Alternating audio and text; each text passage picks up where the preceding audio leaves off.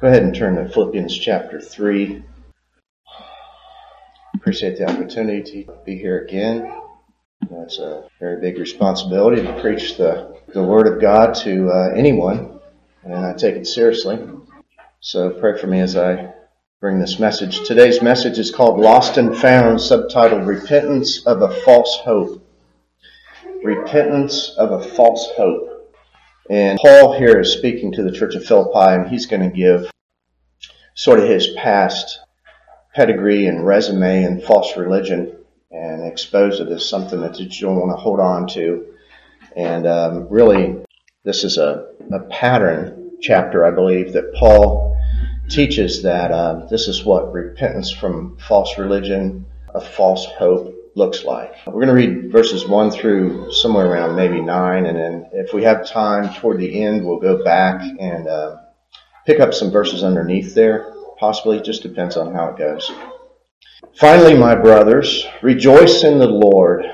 To write the same things to you indeed is not grievous to me, but for you it is safe. Beware of dogs, beware of evil workers, beware of the concision party. For we are the circumcision who worship God in the Spirit, who rejoice in Christ Jesus, and have no confidence in the flesh. Though I might have confidence in the flesh, if any other thinks that he has a reason to trust in the flesh, I more. So of course he's talking about his past experience in his false hope. And this will be clear as we go along. I was circumcised on the 8th day of the stock of Israel in the tribe of Benjamin, a Hebrew of Hebrews. As regards the law, I was a Pharisee, concerning zeal, persecuting the church. Regarding the righteousness in the law, blameless. But whatever things were gained to me, those I counted loss for Christ. But no, rather, I also count all things to be lost for the excellency of the knowledge of Christ Jesus my Lord, whose sake I have suffered the loss of all things and count them to be dung, so that I may win Christ, and be found in him, not having mine own righteousness, which is of the law, but through the faith of Christ, the righteousness of God by faith, that I may know him in the power of his resurrection, and the fellowship of his sufferings, being made conformable to his death, if by any means I might attain unto the resurrection of the dead. We'll stop the reading there for now. As I said, we might pick up some more if we have time at the end. The first week I was born, I was in a church. I was in a Baptist church, a works righteousness, for lack of a better term, a generic term, an Armenian Baptist church, free will. And my parents were heavily involved. My dad was a youth leader, a choir director. My mom was a piano player. So needless to say, I was in that place a lot growing up. And of course, you go through Sunday school and you hear some bad teaching from a bad church. And you get to an age where you start thinking a little bit, you start paying a little bit more attention to what they're teaching.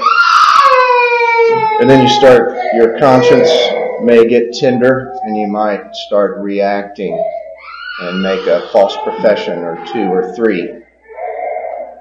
Sometimes you might lose count. You know, the way that these churches do you, make you guilty, make you come down front where everything's holy. They have all the holy furniture where you do your thing up front, right? Did that several times. But, you know, over those years, you try to, by working, by obedience, by fulfilling conditions, even adding those little things to grace. They talk about grace. I mean, everybody talks about grace that calls themselves a Christian, even the Catholic Church. But those words have meanings, and those meanings are exposed in the doctrine and the gospel that they preach. So if the obedience, if the conditions, if all this working didn't meet up to whatever standard you thought you were trying to fulfill, maybe you think, well, maybe I'll try something. Maybe he'll at least accept my sincerity. I mean, surely God will have pity on me and accept my sincerity for something, right? My intentions, my desires, my tears. Even though I can't perform like the Scripture tells me to perform perfectly, he'll at least accept that. I mean, that's kind of the general idea. God will accept your best. The attempts to make yourself holy and righteous. I mean, that's mankind's automatic default position. Trying to establish a righteousness of our own. And this is what we're going to be talking about today. So finally, there was a time of, through the providence of God, the means of the gospel finally came to me. And of course, a person doesn't necessarily always, the very first time they hear the gospel, just latch on to it and believe it. God doesn't necessarily give faith the very first time you hear the gospel. So I would hear that gospel. Back in the day, it was on cassette tape. I would drive to work, hear a message going to work, hear a message come to work, day in, day out for months. Would wake up in my sleep, arguing and debating with myself concerning what I heard, compared to what I used to hear. On break times, you would take notes, you would read, you would study, you would listen. And not that I was attempting to study myself into heaven, but the Holy Spirit was pressing this message on me. And in the day of His power, on the way home from seminary at the time, which I was arguing with some people that were claiming to be sovereign grace, but they were compromising on the issue of the well-meant offer and common grace, as a matter of fact. And I knew that wasn't right. I wasn't even a believer. I could tell by reading the words in black and white on paper that was wrong. But this thing of the righteousness of God revealed in the gospel, which Paul's talking about in this text that we're looking at, was brought home to me in the day of His power, and He gave me a new heart, changed my mind to understand the gospel of God's free and sovereign grace. And God immediately granted me repentance during that moment of giving me life. And the first thing I did and thought of that was weighing heavily on me was I put down my self-righteous weapons that were against the Lord Jesus Christ, that were competing with His work, His perfect finished work. And I saw these weapons that I had used in false religion, and I thought, these are useless. These are not helping me. They're actually detrimental to what I see now. So God granted me repentance, a change of mind concerning what my hope was. Later on, I guess it was 8 months to a year later, I heard a man preach, and this time in a good church, a gospel church. He preached on this very text. And he explained that this is what repentance from a false hope, a false gospel, a false assurance looks like. And he used that word repentance here, and I thought, I'd never heard it put that way, but that's exactly what God did for me at the time. I didn't need to know the terms or, the technicalities of it. Just know that's what God, by His grace, had done. So, since then, I've tried to listen and see who else is talking about this. And it's really hard to find anybody talking about this, about repentance from a false gospel, because people like to bring their pedigree and their resume with them. It's fun for people. It tickles their flesh to be able to say, I've been a Christian for X amount of decades. And they can say, I did this, I did that, I started here. And a lot of times that resume is tainted with a false gospel. And so when I find people that see repentance from idolatry, self-righteousness, dead works, false hope, false gospel, I think that is a rare person. I want to fellowship with them. So the question today I want to pose to you, and you should pose this to yourself quite often as you go about to make sure that your calling and election is sure, and as you talk with other people, whether it be believers or those that you're witnessing to that claim to be a Christian, this idea of righteousness. And it's not often defined. The gospel is not often defined.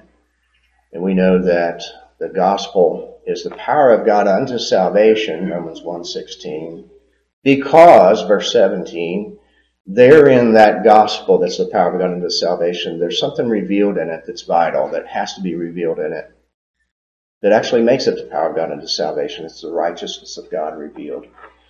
And we know that, just to cut right to the chase, that's the righteousness of Christ established and imputed to his people for justification.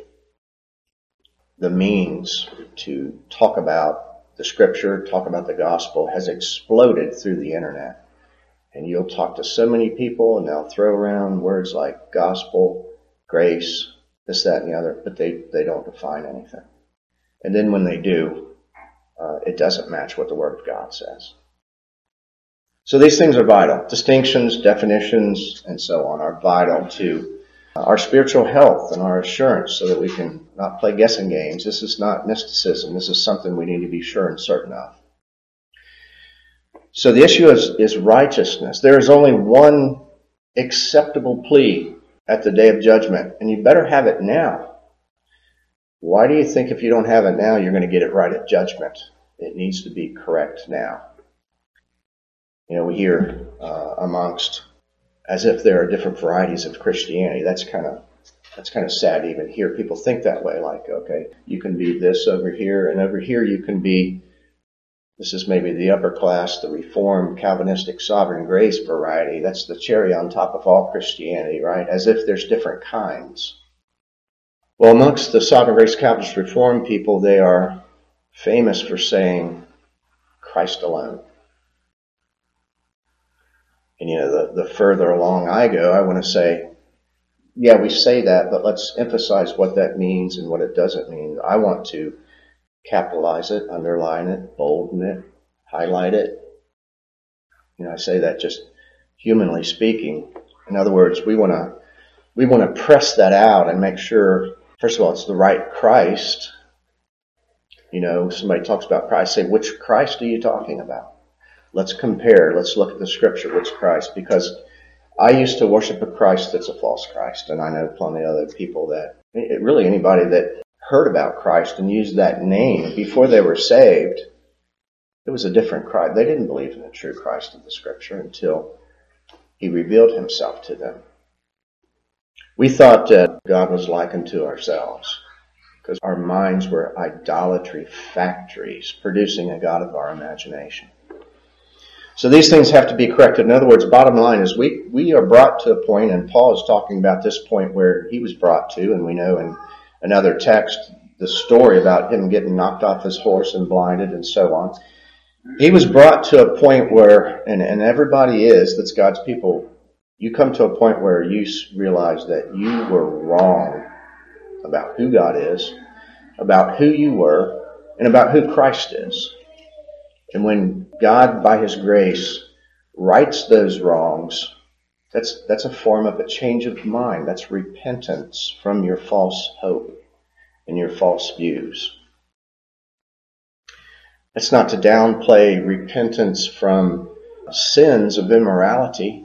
Those are there. You know, repentance from that is in place. It's in the scripture, and it looks a whole lot different after you're converted than it looked like before you were converted, because that was tied also to self-righteousness, because the default position is, well, sin got me into this thing, obedience will get me out.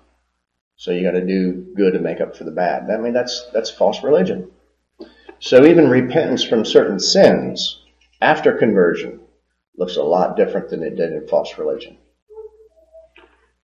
Has to do with the ground of forgiveness, your motive, and all these things. It totally is turned upside down after, right side up, I should say, after God grants you grace and gives you faith and repentance. So this thing of Christ alone, I don't think a lot of people make a distinction in which Christ, and I don't think they really mean alone when they say alone, because they brought a lot of stuff with them. Verse 1, we're just going to kind of make some comments as we go through here. You know, this chapter and the text through here, I don't know anybody that's ever taught, and as they grow and learn, My problem is I've got so much to say. I have a problem of honing down and keeping it limited in time. Even on the drive up here, I was listening to Philippians chapters 1 through 3 several times.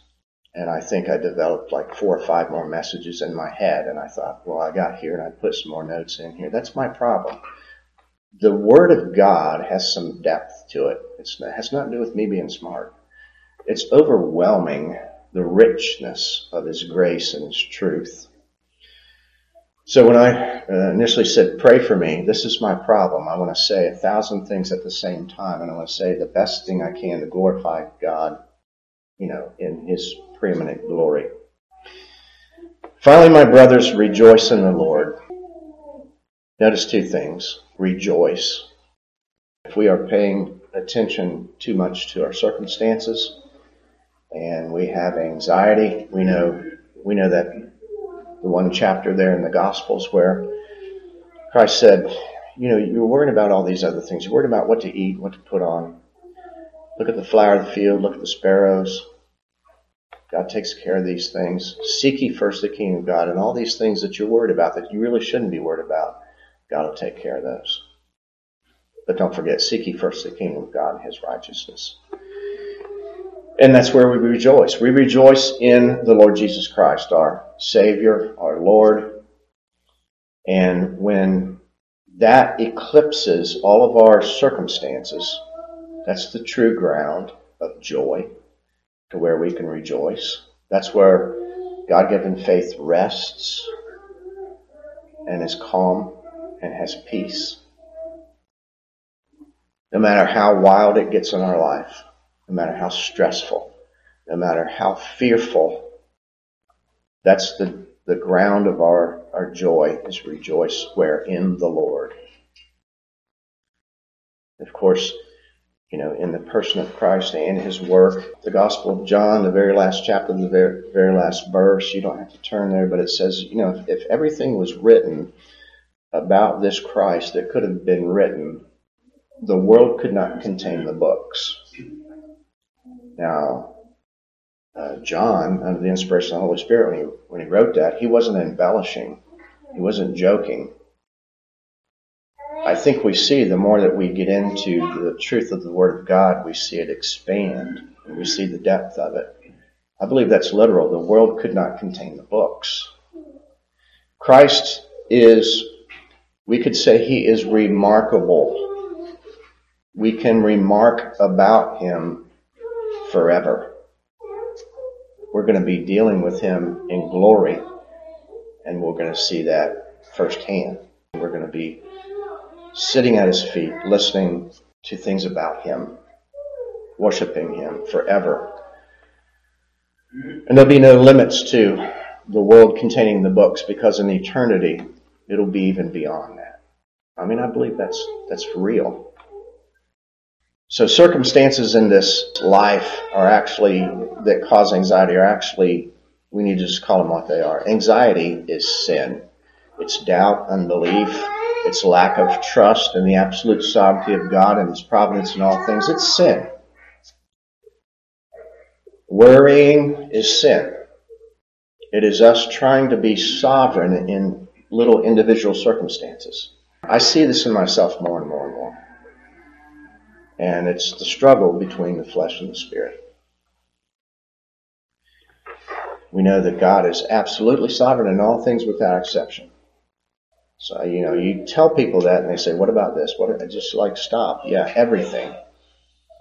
Everything. So the true source of satisfaction and lasting joy for the believer is being in Christ and rejoicing in Christ. Not a career, as important as a career is. We're taught to be responsible. Read the book of Proverbs. The fool is lazy and he doesn't have a work ethic. And he's going to end up starving if he doesn't work. Scripture says he ought not eat if he doesn't work. But, so a career is important. Scheming and planning and wise planning and purposing in reference to stewardship is important. But a career should not eclipse everything else, and especially the rejoicing in Christ to be your source of joy. I've arrived. I got this career. I've got all this money.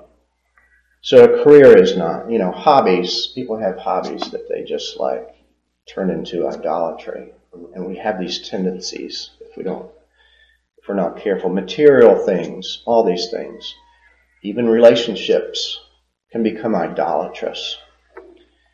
But all these things that I mentioned, in and of themselves, they're fine, but they should be all looked at in light of the kingdom of God and His righteousness, the Lord Jesus Christ who sits on the throne. If they're all funneled and filtered through Him and the wisdom that He teaches us in the Word of God, then things will be the way that they should. It goes on to say, to write the same things to you indeed is not grievous to me. It's not tedious. But for you it's safe. So this is really a common thing in Scripture, I think, that there's repetitive things going on. Several layers and aspects of many things about the truth have to be brought up, line upon line, precept upon precept, got to be reminded. This Christian walk it's a training issue. Our minds are renewed by the truth of Scripture. So sound doctrine is laid out in teaching repetitively, it's reviewed for remembrance, and it has a tremendous benefit. Anybody that wants to talk about how that doctrine is not beneficial, run from them, because they're a mystic. You don't want to waste your time with them bogging you down in those lies. Fools hate knowledge and wisdom. And with, of course, knowledge, we need to get understanding. And the teaching of God's Word, the doctrine therein, the explaining of it, and the growing in it gives us a clearer view of who Christ is and what He did. So the continued utilization of the gospel itself.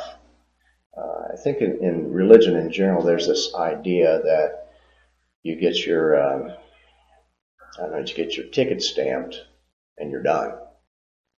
That's, of course, infused in this idea of, Arminian evangelical altar call invitation system sinner's prayer thing. You do your thing up front, as I alluded to earlier, as I did as a youngster, and you're fine.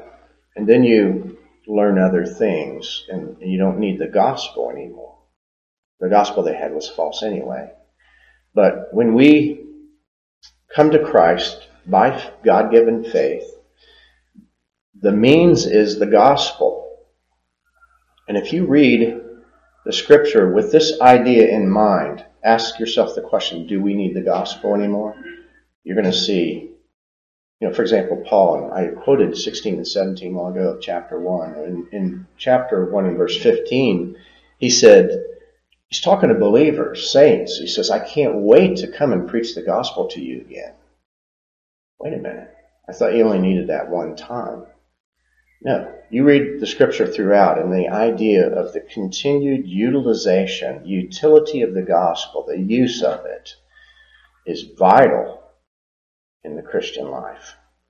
It's the foundation upon where everything else comes off of and filters through.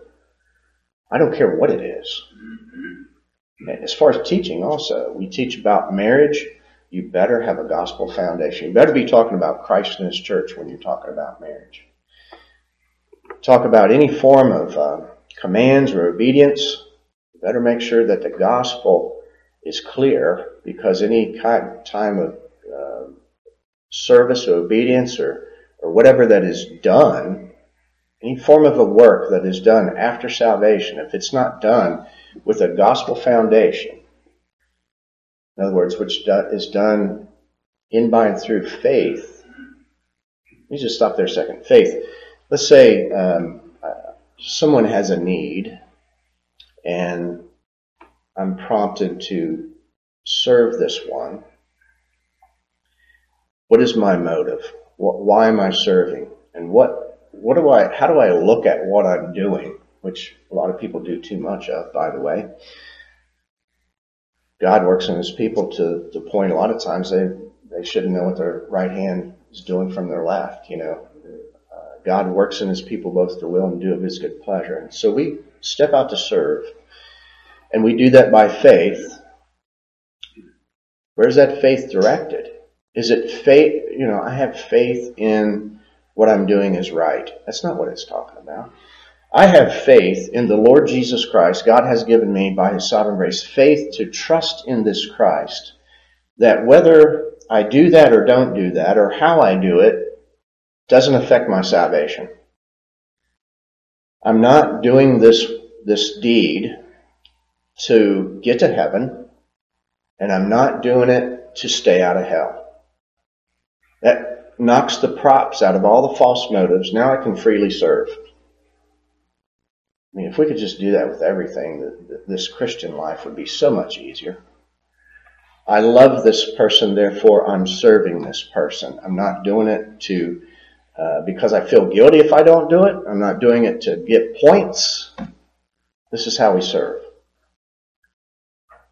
And without knowing the gospel, being trained in the gospel, growing in the gospel, we would continue to fumble on those things and mess that all up. So in other words, after we initially are given faith to believe the gospel, we still need to grow in the grace and knowledge of the Lord Jesus Christ, using the same gospel as a means to do so. And that just constantly reminds us that we are ever dependent on God every second of the day. So part of the knowing the gospel and growing the gospel has to do with our safety, and that's what Paul said. For me to go over these things, for you it's safe. And he's referring to the warnings about the false teachers in the next verse. Look at the next verse. Beware of dogs, beware of evil workers, beware of the concision party, those who mutilate the flesh. Those three phrases there, dogs, evil workers, the concision party, those are talking about the same people, the very same people. It's not three different groups. These were people, they're identified as dogs, a lot of times those that would mess with the old covenant, the traditions, the works, all these different things concerning the law and the old covenant, that didn't believe the gospel, would call Gentiles dogs. That was the idea. They were not a people. We know the mystery concerning that was from the beginning, that the Gentiles would be brought in this covenant transition. Nobody knew much about that, and then culturally, when this came on the scene, there was this clash between Jews and Gentiles. And even in believing churches, you had Jews and Gentiles. This thing was still not perfectly ironed out. And some of the Jews were trying to get the Gentiles to live like the Jews and embrace all those old covenant things that should have been left behind. You've got people saying, you got to eat this, you got to be circumcised, you got to keep these certain days. And Paul made a big deal about it as he wrote the book of Galatians. And there's some other New Testament writings and warnings about that. So these are the ones that he's warning about. These that would creep into churches and try to impose things that are already done away with. And tell people, if you do these things, you need Christ. But if you do these things, it'll put you on a more righteous or holy level. You can be holier if you do these things, whether it be deeds, traditions, ceremonies, or whatever. So they were trying to actually teach these things using the same Bible that Paul was using. Whether it be, it was Old Testament, whether it be in the form of a scroll or little parchments or whatever. Same Bible. How are people supposed to know the difference? So they would try to convince these Gentiles to get with it. You're not doing enough. And we use guilt and fear and so on. So according to Paul, when he wrote Timothy, he said this of those type people. You don't have to turn there. 1 Timothy 1:7 says, desiring to be teachers of the law, neither understanding what they say, nor that which they affirm. They didn't know what they were talking about. They were using the law in an unlawful way. Verse 3 goes on to say, after he called them dogs and called them the concision party and evil workers, he said, writing to the saints of the church of Philippi, he said, for because we, believers in this true Christ, we are the circumcision. In a minute here, we're going to he's going to give out 3 evidences of what it is to be the circumcision. If you want to turn, there's 2 spots that you don't have to turn there, but you can if you want. Colossians 2:10 and 11. And when I step off and go to another text that's related to what I want to talk about, this is when my temptation is to hang out here too long. We just finished the book of Colossians a couple of weeks ago. Very profitable time. And I learned a lot going through the book of Colossians. Chapter 2 and verse 10. And you are complete in him, Christ, referring to Christ, who, referring to Christ again, who is the head of all principality and power, in whom, in Christ, also you are circumcised with a circumcision made without hands, the putting off of the body of sins of the flesh by the circumcision of Christ. Now, I did a whole message on this by itself, an hour long, so I'm not going to do that again, but a lot of people have a lot of different ideas about this, and have turned this into a lot of things that it not be turned into. Of course, we know Christ is the central focus here. We're complete in him. That means that's talking about Christ alone. When we say Christ alone, we're saying synonymously, we're complete in him. Nothing to add, nothing to take away. We're complete in him. His person, his work is perfect. When he said it's finished, the work was done.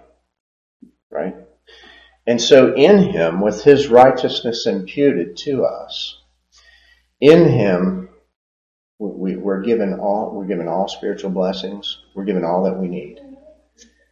And we delve into the treasures of Christ, the wisdom of Christ, and it's, as we said, it's a lifelong journey, and we can feed upon all that he has for us. And we just continue to really see the same thing. That's kind of what Paul said, to say the same thing to you. It doesn't bother me, it's not tedious, and for you it's safe. And we continue to see that. So we continue to see God higher, we continue to see us lower, and we can continue to see Christ as the remedy all the more precious every single day that our minds are renewed. And when we see these words, we are complete in him, I would hope that if we live another year, we see them, they mean a little bit more to us. We can say, now I understand a little bit more. Maybe after going through trials, tribulations, chastisements, or whatever. Yeah, we're complete in him, because in my flesh dwells no good thing. But in him, absolute perfection. So because of the circumcision of Christ, and what I want to say here just briefly is, in Isaiah 53, it talks about that he was cut off from the land of the living. When I see this, the circumcision of Christ, I see the death of Christ. He was cut off for me. He was cut off for his people. We know that he was born under the law. He fulfilled the law. He did the circumcision thing on the day that he was supposed to.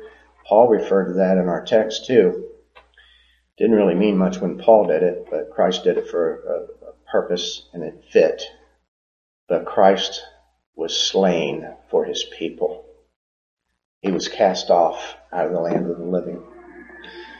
Something else about that. Go to Galatians chapter 2, and we'll see some similar language. In verse 19.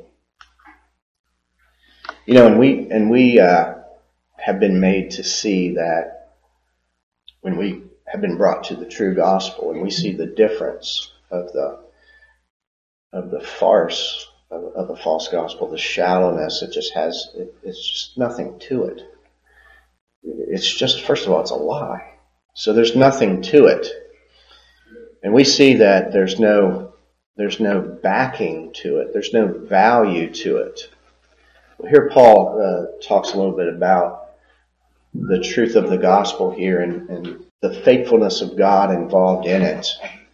And really the justice of God, and not only the faithfulness of God to his people, but the faithfulness of God to himself, to his own character. God does this in a way that it is just. He doesn't cheat. He honors his own name, his character, as he saves his people. Verse 19 of Galatians chapter 2. For through the law I died to the law. Now it doesn't just say, I died to the law. It says, through the law I died to the law. And I think I did a message just on this verse by itself too. So of course I can't deal with an hour's worth in this message. But he doesn't stop there. He goes on. He said, that I might live to God. This happens so that I might live to God. Again, I kind of bring us back to what I said earlier. It's not just like, I got my ticket punched and I'm done. God works in his people from day one to the end to glorify himself as they live by faith. For through the law I died to the law. The law was satisfied by the Lord Jesus Christ. So grace, true grace, which there's only one kind, it's sovereign grace, comes from a sovereign God. The idea of grace is not no law. The idea of grace is law satisfied. That way, when that takes place and people see that, they have an understanding of it, they will hear what the law is saying. Paul wrote that to the church of Galatia when he said, there's some trouble here, and I'm not real happy about it. And I don't think you understand what the law's saying. You're tampering with the law and you're flirting with it. Seems like you're doing it for a righteousness. I don't think you hear what the law says, because the law demands absolute perfection all the time. And if you start right now and thinking you're doing it good, well, what about the past? You've already messed it up. This is the curse of the law that you cannot live under. So through the law I died to the law. Christ, we know, was born under the law. He was made a curse for us, for his people. He took care of that curse. He didn't have the initial problem that we had where we're going to start putting our hands on the law, but what do we do about the past? Christ didn't have that problem. He came into the world, perfect God-man, sinless, perfect deity, sinless humanity. He didn't have to worry about trying to make up something he messed up for. He was impeccable. He went for that. Did it perfectly. Law honored, law obeyed, law satisfied. We can't do that. So we see what Christ did for us as a representative substitute, and we see now that through the law I died to the law. So we honor the law in that sense, and we see we have a reverence for the lawgiver, and we see the law demands absolute perfection, and we say, this is the one that took that law and did something with it honorable that I could never do, so that I might live to God in my service to him and to others. So what else does it say here? In verse 20, I have been crucified with Christ, and I live. How did you survive a crucifixion, Paul? Well, in some other texts that Paul wrote under the inspiration of the Spirit, it talks about how that the old man was killed. Paul's old man and anybody in here that's a believer, formerly were identified with Adam. And now that they're believers, they're in Christ. So that old identity in Adam has been crucified. And now Paul says, I live. And he goes on to say, yet no longer I. See, he lost his identity. Not me, Paul, as a human being identifying in my flesh, but I have a new identity, something that supersedes me and my reputation. Christ is my all. I'm complete in Him. God has given me faith to invest in Him and take my faith out of, which is repentance, from my former identity that I thought was so special. So I'm not even me anymore. I don't care about me anymore. God has caused me to see that Christ is all, my only hope. Yet no longer I, but Christ lives in me. In the life that I now live in the flesh, I live by faith toward the Son of God who loved me and gave Himself on my behalf. Substitution. I don't set aside or frustrate the grace of God, because if righteousness is through the law, then Christ died in vain, or died wasting His time, or without a cause. And I know that's not true, because the central focus of the Scripture is the death of Christ, the glory of the death of Christ. And I know He didn't die in vain. If I know He didn't die in vain, therefore we know that righteousness did not come by the law. Righteousness came through the Lord Jesus Christ, the Lord our righteousness, who came to establish it by His doing and dying. So I'm constantly driven back to that. So back in our text, there are three things mentioned that show who this group is that he's writing to, that he now calls, along with himself, we are the circumcision. What do these people look like? How do they think? Well, here's one. The circumcision, who worship God in spirit. There are people who worship God. They're done with worshiping their own self and their own glory. The Holy Spirit, whose main task is to testify of Christ, they worship God in spirit, so they're constantly seeing Christ. They're driven to the Word of God. What do they see? Christ all over the place. The particular Christ of the gospel, not the false Christ they used to hold to. What else? And rejoice in Christ Jesus. This word rejoice here is the same word glory. As a matter of fact, we might go to it later. Probably my favorite verse, and whenever I write letters to people or type letters, I'll put Scott Price, Galatians 6:14. God forbid that I should glory except in the cross of our Lord Jesus Christ. That word glory is the same word here, rejoice. Rejoice or glory in Christ Jesus. And what else? This has to come automatically with it, and have no confidence in the flesh. When we say Christ alone, we mean alone. When we say no confidence in the flesh, we want to add other words like zero, nada. Don't think about it, Don't touch that. No confidence in the flesh. And, our minds are drawn to, Romans 7. It's constantly, I think about that, where Paul says, in my flesh dwells no good thing. Why would you want to have confidence in somewhere where in it dwells no good thing? It would be some form of a spiritual insanity. And that's what we were in before the truth came to us. There's therefore now no condemnation to those that are in Christ Jesus, who walk not according to the flesh. This idea of the mind that would drive our minds back to anything that is in us, produced by us, that would merit anything. That's the mind of the flesh. But according to the Spirit, that's the ones that there are therefore now no condemnation. This is not conditional. This is now their new condition, not a condition to get there.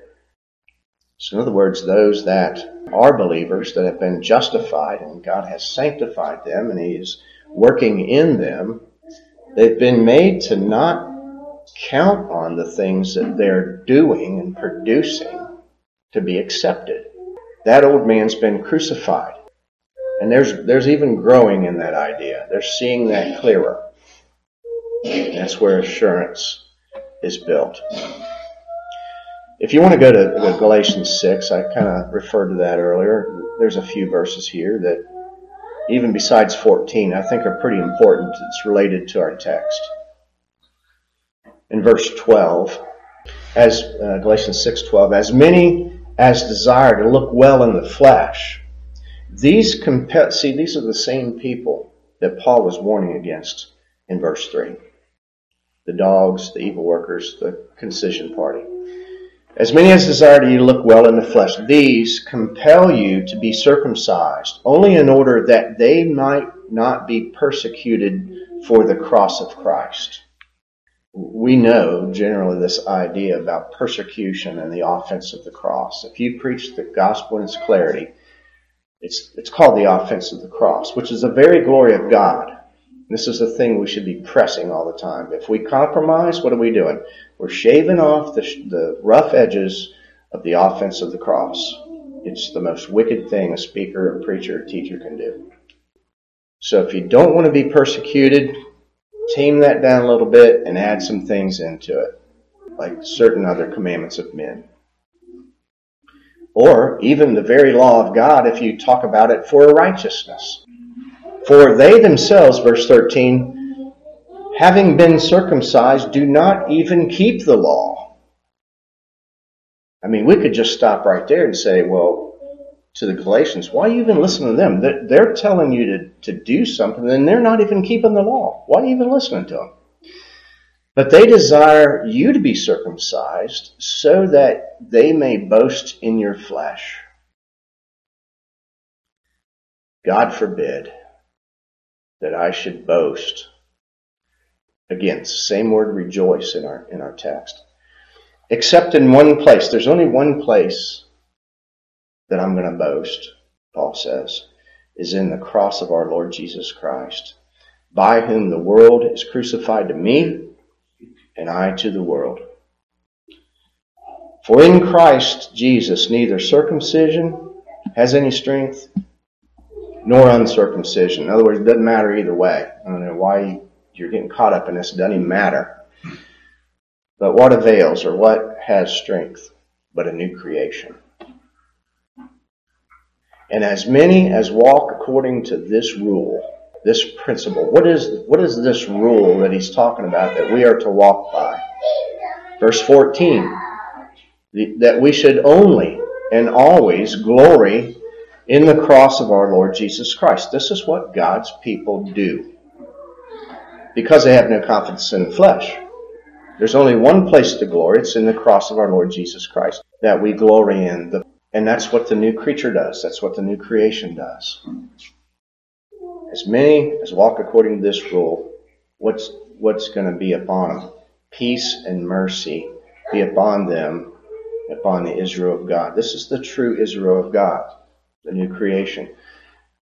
The remnant of the Jews and the remnant of the Gentiles brought together, one new man, Ephesians chapter 2. This is the Israel of God. This is the spiritual seed of Abraham.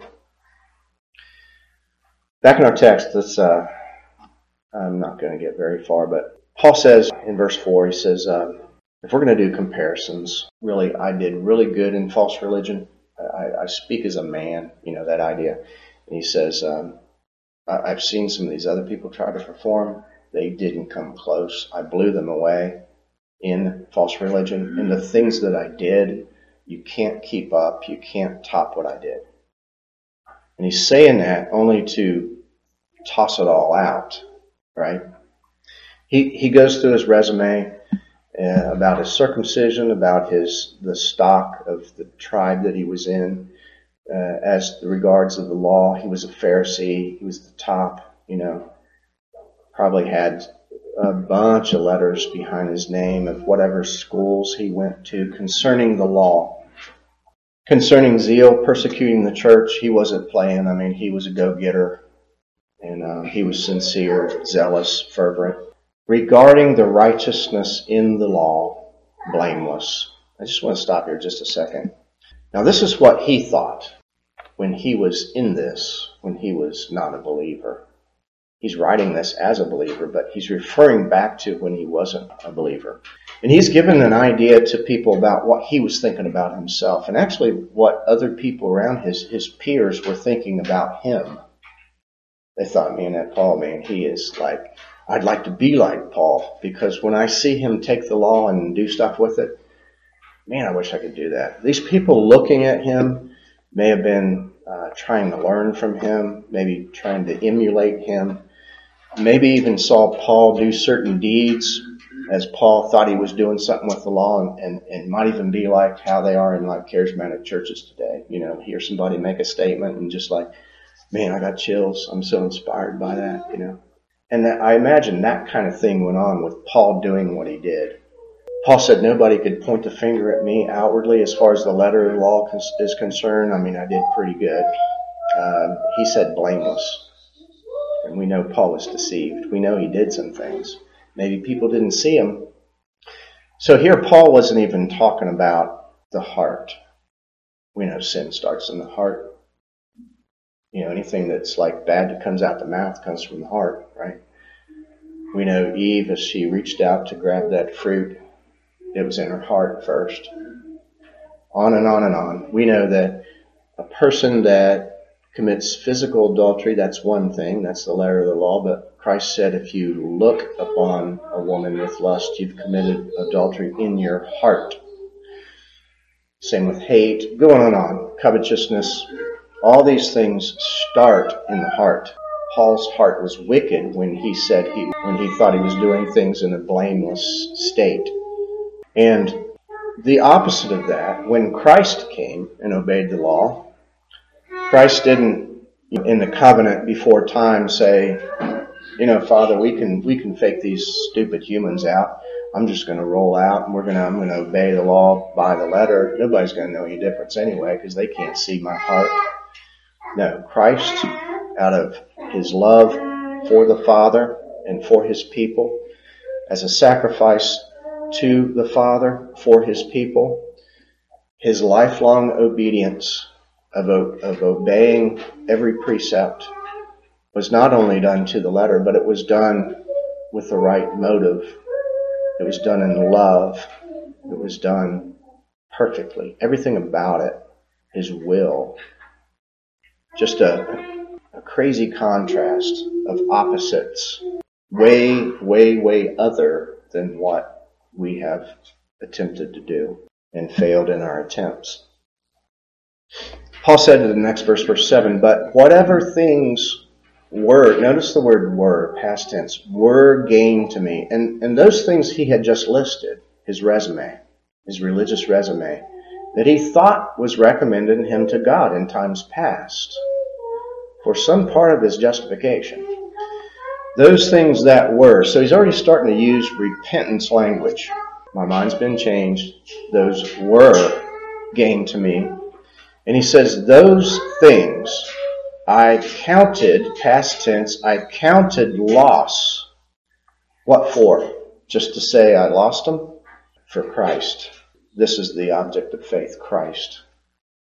These things that I was looking at, that I thought were good, now I've passed from death unto life, and they're not just neutral, they're wicked, and I'm going to lose them. And he goes on to go and drill down on that too, but no, rather I count all things. You know, the things he listed and everything in between that would seek to compete with the glory of God in the face of Jesus Christ and the accomplished redemption that he performed. Counted all those things loss for the excellency of the knowledge of Christ Jesus my Lord, for whose sake I have suffered the loss of all things, and I count them but dung. D-U-N-G. That is excrement, crap. It's what we flush down the toilet. That's what they're counted as. We could add Isaiah's filthy rags idea, which is menstrual rags. These are two things that are not necessarily pleasant. And he says that I've counted them in that category now, which is pretty extreme, where they were precious before, and now they're something you're going to flush. Why? So that I may win Christ. It's repentance and faith. And what about this Christ? Verse 9, being found in him, not having my own righteousness. He realizes now that even back when he talked about the righteousness which was in the law, blameless, he even realizes now that back then he didn't even have that to begin with. And this would be considered, he uses the word own, which refers to personal.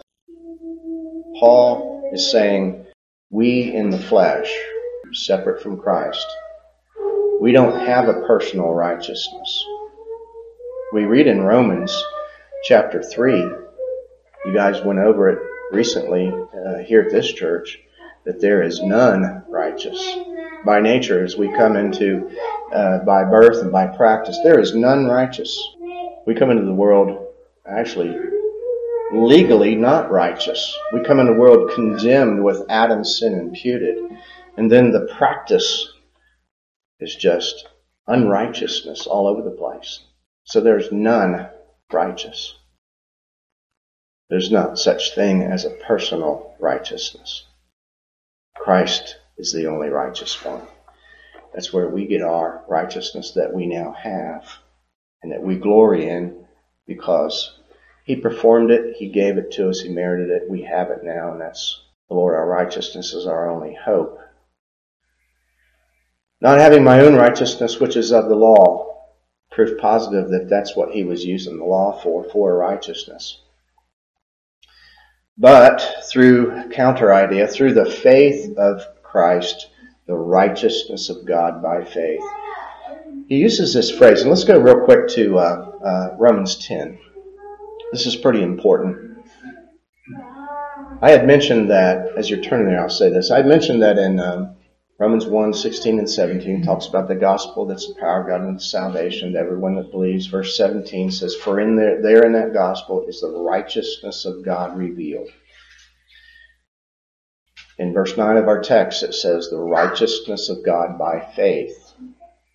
So the righteousness of Christ, as he came and obeyed, and he merited that righteousness, established that righteousness, is now a righteousness that we can have, that God gives us, his people, because Christ merited it for his people, and they get it by the means of a legal charging to their account, an imputation to their account, a legal transfer to their account. This is the righteousness of God by faith that matches the standard of his character attribute of righteousness, so that he can be just when he justifies. Because that righteousness Christ merited and gave to us, it has value, it has backing, the very obedience of Christ. And that righteousness, there's a sense in which now that righteousness, where it's presented, it demands our justification. Not that God reluctantly says, you mean I got to justify you? No, he gladly does it. It was his purpose and his plan. Verse 1 of Romans 10, brothers, my heart's desire and prayer to God for Israel that they be saved. So he's talking about those that he grew up with and was in religion with. He's saying they're lost, the ones that don't believe the gospel. He said, I bear them record that they have a zeal of God, but not according to knowledge. Well, they're ignorant of something, right? Verse 3, because they being ignorant of what? God's righteousness. This is the righteousness of God revealed in the gospel. Chapter 1, verse 17. They're ignorant of God's righteousness. So when that happens, there's a default position that automatically takes place. What is it? Right here. They're going about to establish their own righteousness. Paul just said, I don't want to have my own righteousness, which is of the law. But that's what they do. They're going about to establish their own. And what's this say here? Some more language that shows their rebellion. Have not submitted themselves. You know what? They can't, first of all, because by nature they're self-righteous on the treadmill. And they think because their conscience is bugging them, I got to do something because I've messed up. I think I can make this up by doing something good. It's a trap. It's a satanic trap. They've not submitted themselves to the righteousness of God. In other words, there's no gospel repentance. Ignorant of, not submitted to. Two things that shows total depravity in reference to the righteousness of God in coming to the Lord for salvation. There's none that seeketh after God. How can they? They've got to overcome this hurdle. And the only way that that can be overcome is God's free and sovereign grace, presenting the gospel, granting them repentance so that they can. Until then, all they're going to do is try to establish a righteousness of their own by the law. And verse 4 says, "For because Christ is the end of the law," period? No, for righteousness for everyone that believes. Paul goes on in the text in verse 10, he says, "that I might know him and the power of his resurrection." I think I had brought this up another time I was here about something that I just kind of passed over in years past in Ephesians chapter 1. I think it's around verse 12 to 15, some there. How that when God gives faith to his people, and he works it in them, because it's not an offer, he works it in them, that the power that is exercised in them to believe is the same power that it took to raise Christ from the dead. So that if we know him in the power of his resurrection. Not only that, we know what the resurrection is all about. We see the success of his work, and we know that he was raised, and it showed that the Father accepted that sacrifice, vindicated the Lord Jesus Christ, and exalted him higher than any other place he could be brought to in this world or any world to come, as far as the ages are concerned. Verse 13 of our text, "My brothers, I do count myself to have taken possession, but one thing I do, forgetting the things behind." There's some more repentance language. Those things that I counted on before that actually I'm ashamed of now, forgetting about them. I'm not counting them for anything. I've repented of them. Reaching forward to the things before. Jump down to verse 17. "Brothers, be imitators together of me, and mark those who walk this way, for you have us for a pattern."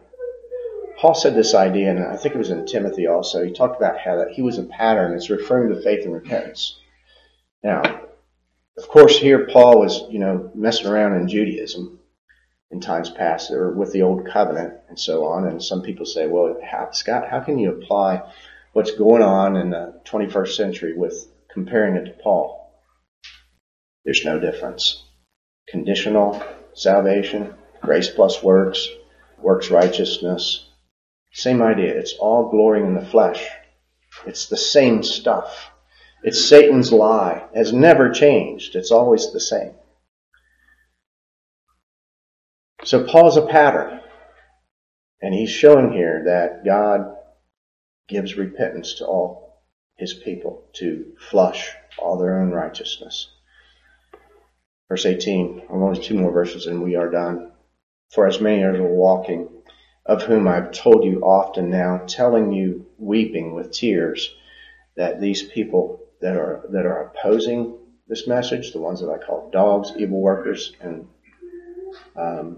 this concision party," he says, they're just not in error. They're not just kind of avoid them, just kind of dismiss them, don't fight with them. He said they're enemies of the cross. The very thing that Paul said, "God forbid that I should glory except in the cross of our Lord Jesus Christ." These people are enemies of what I glory in and what brings glory to the Lord Jesus Christ more than any other thing that can be conceived. The glory of God in the death of Christ. These are the worst enemies on the face of the earth concerning any form of sin, as it's an attack on God's chief glory. It goes on to say whose end is their destruction, whose God is their bellies. And notice this, in reference to their religion, whose glory, same word, is in their shame. A false gospel is a shame. Paul said, "I'm not ashamed of the gospel of Christ, for it's a power." So that refers to all other gospels are a shame. Right? Who mind earthly things, in reference to what they do religiously, they can see. They use this empirical evidence of all their senses And that's what the guy did in Matthew 7 when he stood up in front of judgment. He said, "But Lord, Lord, didn't I?" That's earthy. That's earthly minded. That's not heavenly minded. Me, do. The same kind of do that Paul said to Flush, right? I finally worked that little joke in there. I remembered to do it. So I hope some of these things were edifying. I apologize for going too long, but it's been good to be here. Appreciate the opportunity. Pray that these things were edifying to you and would cause you to worship. Appreciate you all. Thanks.